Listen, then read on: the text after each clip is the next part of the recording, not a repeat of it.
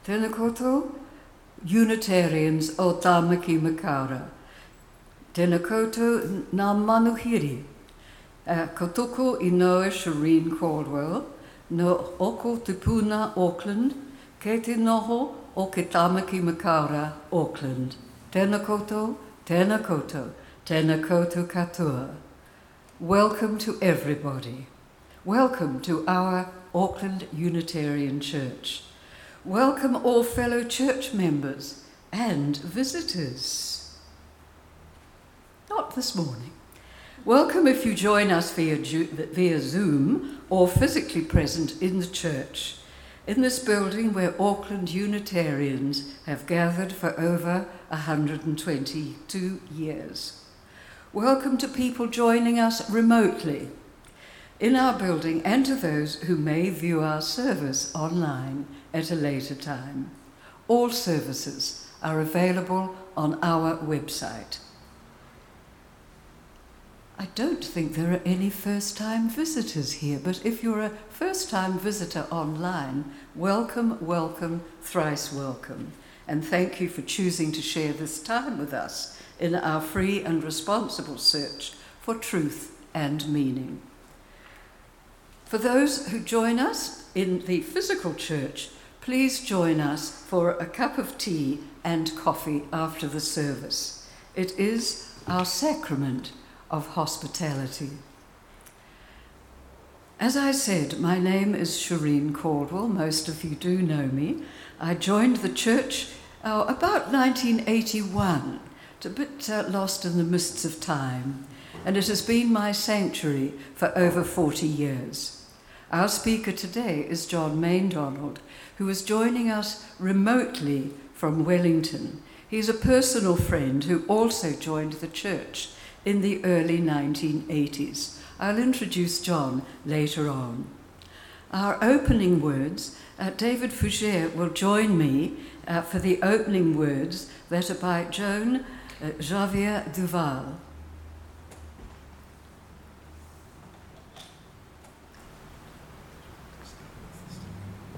Yes. You are beloved and you are welcome here. Whether tears have fallen from your eyes this past week or gleeful laughter has spilled out of your smiling mouth. You are beloved and you are welcome here. Whether you are feeling brave or broken-hearted, defiant or defeated, fearsome or fearful. You are beloved and you are welcome here. Whether you have untold stories buried deep inside or stories that have been forced beyond the edges of comfort. You are welcome and beloved here. Whether you have made promises, broken promises, or are renewing promises. You are beloved and you are welcome here. Whatever is on your heart, however, it is with your soul at this moment. You are beloved and you are welcome here. In this space of welcome and acceptance, commitment and recommitment, of covenant and connection, come, let us worship together.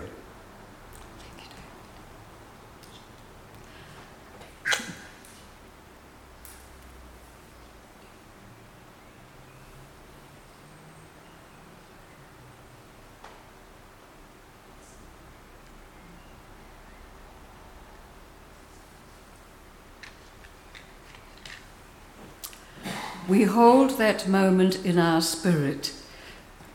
This actually reflects the words of our first song, We'll Build a Land. When the great mosaic of humanity is treated with respect and with dignity, when no person is threatened by hunger or by war, when we have extended hospitality to the stranger and tended to the sick, when equity and justice reign everywhere, then we shall be free. We light this flame to hold that moment in our spirit and in our minds until we can make it real. Those words are by Adam Slate. Please join me now in reciting the covenant that Paul will now put up on the screen.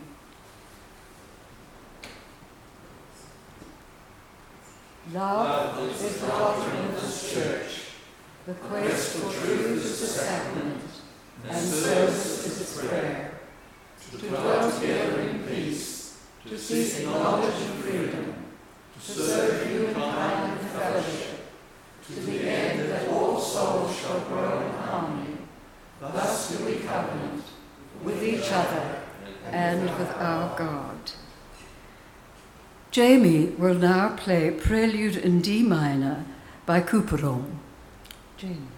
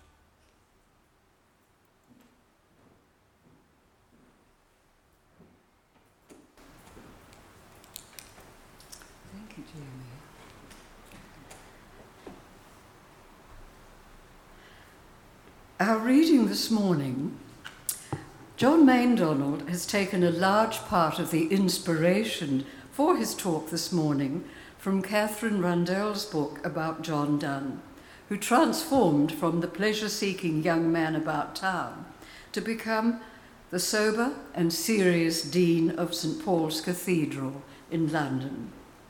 I've chosen it because it reflects Ed Simon's review of Catherine Rundell's book.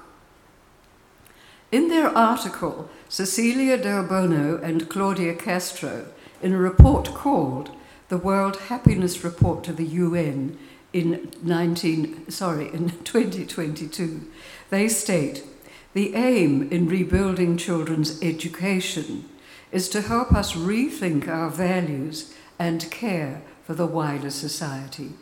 They go on to say, education must include reconsidering, rethinking, and rebuilding education for a more humane and happier society for our newer generations.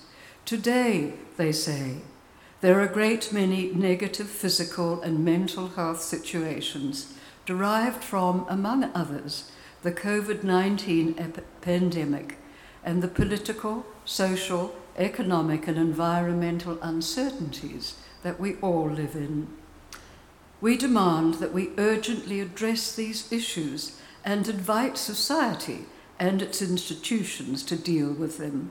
Our aim should be to advance towards a better quality of life in serene environments of peace, love, possibilities and well-being for all, which would allow us to fulfill our human vocations.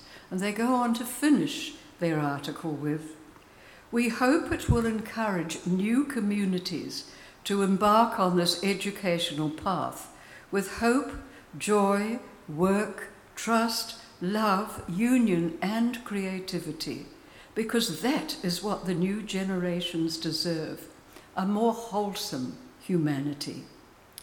This also implies fostering a close relationship with the care of our planet, which we have significantly affected. All the objectives regarding sustainable development must also be incorporated into any curriculum project we may develop. Let us not forget that we have no other earth to live on. I'll now introduce our speaker for this morning. The questioning and scepticism of John Mayne Donald's childhood's response to a religiously conservative family and church influences yield to a conversion experience at age 14, John says, but was never suppressed. Following involvement with conservative religious groups and continued through until his late 20s, his religious outlook steadily moved in a more questioning and a radical direction. John joined the Auckland Unitarian Church in 1984, significant date, and at a time when it was at a low ebb, soon becoming involved both on the MC and in speaking from the pulpit. Sound like a familiar refrain to new joiners? John moved with his wife Winifred to Australia in 1996, returning to live in Wellington in 2015. From 1994 until 2001, he was president of the Australian and New Zealand Unitarian Association. His working life has been that of a research scientist and lecturer, with his name on numerous academic papers and on 2 substantial texts. The title of John's talk this morning is No Person is an Island Unto Themselves. Thank you, John, and over to you. Tēnā koutou, tēnā koutou, tēnā koutou katoa. John Donne, who wrote the words that I want to ponder today, lived in England in troubled times. He was born to a staunchly Roman Catholic family at a time when it was illegal to be a practicing Catholic. In the 5-year reign of Mary that ended 13 years before Donne was born, Protestants who resisted her attempts to restore the supremacy of the Roman Catholic Church were in serious danger. Around 300 were executed, with many more going into exile. Under Elizabeth, who followed Mary, there was a complete break from the authority of the Roman Church, and practice of the Catholic faith became illegal. All were expected to outwardly conform and to attend Sunday service at their parish church. But from the time when Donne was 13, any Catholic priest ordained abroad since the year following Elizabeth's accession and found on English soil was automatically deemed a traitor and his lay host a felon, both punishable by death. Those who were imprisoned or executed, including a number of John Donne's close relatives, including an older brother. This was the time, too, when major aspects of the slave trade were starting. It was also the time, I think, when that last song that we sang, My Life Flows On, an Endless Song, was being sung in some parts of Europe. John Donne, trained as a lawyer, was for a time an adventurer and soldier, became a Protestant, was ordained at age 43 as an Anglican priest, and appointed 6 years later as Dean of St. Paul's Cathedral. It's a good reason that Catherine Rundell's book on Donne has the title Super Infinite, The Transformations of John Donne. He transformed from committed Catholic to Protestant, to Anglican cleric, and to Dean of St. Paul's Cathedral. In his youth, he wrote and distributed to friends and contacts frank love poems, some of it to modern ears outdated or even offensive. Rundell comments that every poem that salutes the female body and adores it, there are poems which denigrate and even degrade the idea of the female. From that brilliant and pleasure-seeking young man about town, he transformed to be the sober and serious Dean of St. Paul's, an Anglican reverend famed for his moving sermons and profound holy sonnets. Several of his holy sonnets have a preoccupation with sinful deeds that suggest that he was sensitive to the contrast with the youthful John Donne. He continues to attract interest today. Catherine Rundell's book has been popular with Wellington City Library readers. When I put my name down for it on the library some weeks ago, I found myself number 13 on the reserve list for one of maybe 3 hardback copies. I was able to get an electronic copy. It was as Dean of St. Paul's that he wrote the famous words, "No man is an island entire of itself. Every man is a piece of the continent, a part of the main. If a clod be washed away by the sea, Europe is the less, as well as if a promontory were, as well as if a manor of my friends or of thine own were. Any man's death diminishes me, because I am involved in mankind, and therefore never send to know, for whom the bell tolls, it tolls for thee." It's quite remarkable that he's talking not just about bells tolling for humans, but also for continents and pieces of land that are being washed away. Donne had a remarkable ability to pull together words and ideas in ways that forced important issues on the minds of his readers, but without directly passing judgment on the issues raised. You had to be pretty careful what you said.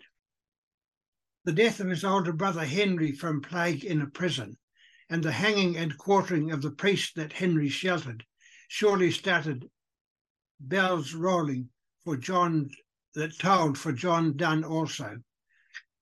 A common humanity, and even commonalities in their religious traditions, were, his words hint, far more important than the differences that had generated such violence and bloodshed. A private letter to a friend, written perhaps 5 years before he was ordained, makes exactly this point. "I never fettered nor imprisoned the word religion, not immuring it in a Rome or a Wittenberg or a Geneva. They're all virtual beams of the one sun, and wheresoever they find clay hearts, they harden them and moulder them unto dust. They are connected pieces of one circle. Religion is Christianity, which being too spiritual to be seen by us, does therefore take an apparent body of good life and works." Most of us here today are likely to want to move beyond Christianity and perhaps beyond the trappings of one or other religious practice to celebrate a common humanity. It is, as Donne says, good life and works that are of consequence. Catherine Rundle, commenting on Donne's "No man is an island" words, right. There's a characteristic bite in the passage, which stands as both promise and warning. Death is coming for you. But they're glorious words. If we could believe them, they would upend the world. They cast our interconnectedness not as a burden, but as a great project. Our interwoven lives draw their meaning only from each other. Indeed, if we could believe these words, they would upend the debate on who should get our vote next Saturday. There is in these words an impassioned call to look after each other. Words of Mahatma Gandhi come to mind. The true measure of any society can be found in how it treats its most vulnerable members. Pretty much, this is the message in the June 2023 Productivity Commission report, A Fair Chance for All. In the words of the Maori proverb, what is the most important thing in the world? Hei tangata, hei tangata, hei tangata. It is the people, it's the people, it's the people. Or in the words of Dame Whina Cooper, take care of our children, take care of what they hear, take care of what they see, for how the children grow, so will be the shape of Aotearoa. A very obvious area of failure has been the failure to provide healthy homes for all members of society. At a forum in Wellington organised by Renters United and Generation Zero, National Party spokesperson Chris Bishop commented, "It's not one government's problem, right, left or right. It's a 30-year disaster. We have to get it right, starting from tomorrow, for the future of our kids, the 4,000 kids who live in motels, the 500 families who live in cars, the 25,000 on the social housing wait list, but most importantly, the people that rent and pay far too much and scandalously high rent for shit housing." I found that a bit amazing coming from that source. The comments are far spot on, but Bishop would not commit to increasing enforcement of the healthy home standards and look at setting up a rental warrant of fitness.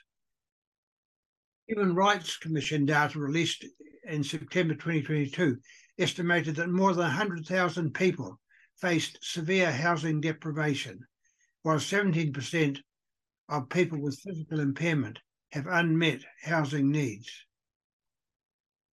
Still, far too many children are growing up in poverty and not getting the help they need to grow up to be responsible citizens. It should be no surprise that so many of them turn to crime. The devil does indeed find deeds for idle hands to do, or if not idle, the better word might be for children who are not given proper direction in life. The sympathies to which Donne challenges us extend in one of his poems to the world of domesticated animals. This quite surprised me. Why are we by all creatures waited on? Why do the prodigal elements supply life and food to me, being more pure than I, simpler and further from corruption? Why brookest thou, ignorant horse, subjection? Why dost thou, bull and boar,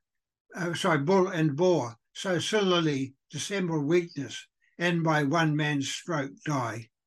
Whose whole kind you might swallow and feed upon. Weaker I am, woe's me, and worse than you. You have not sinned, nor need be timorous.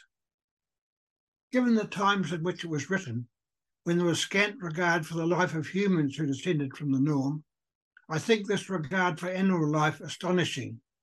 We are not islanders from other humans, and we are not islands from the world of nature. Never send to know for whom the bell tolls, it tolls for thee. And remember that about that bit about parts of a continent being washed away. Bells have tolled also as storms and floods and fires have in the past several years done unprecedented damage in other parts of the world and to a lesser extent in New Zealand. Those same natural events are coming for us.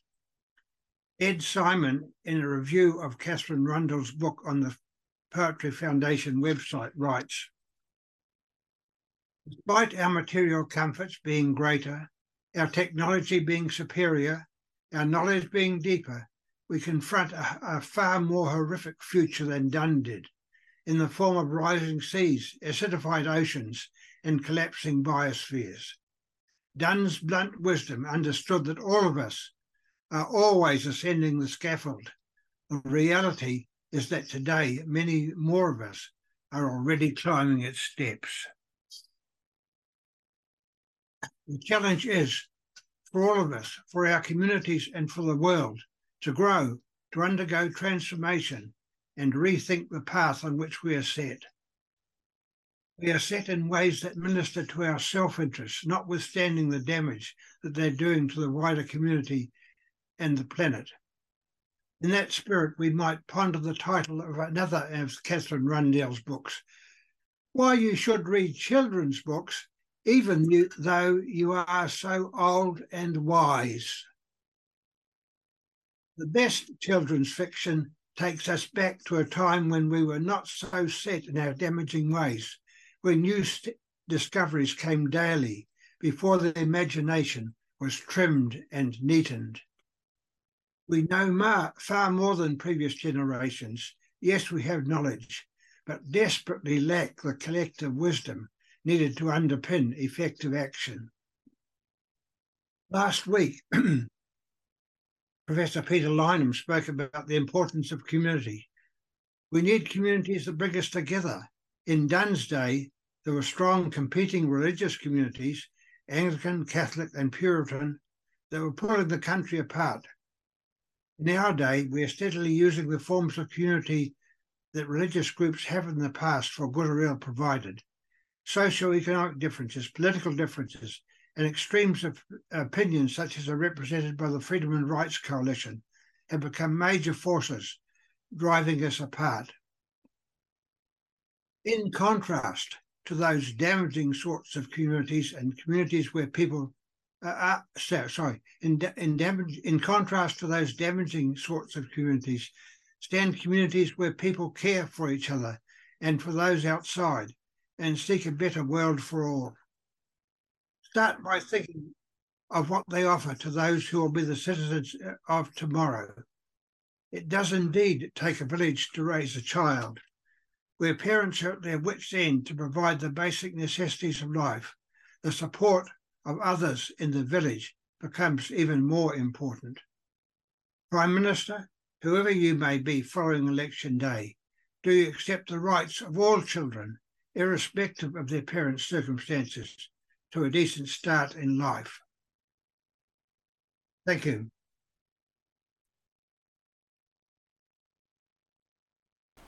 Thank you, John. The closing words this morning are by Deborah Hafner. As we enter another week of uncertainty in the world, let us remember that there is only one side, that of humanity, the planet Earth.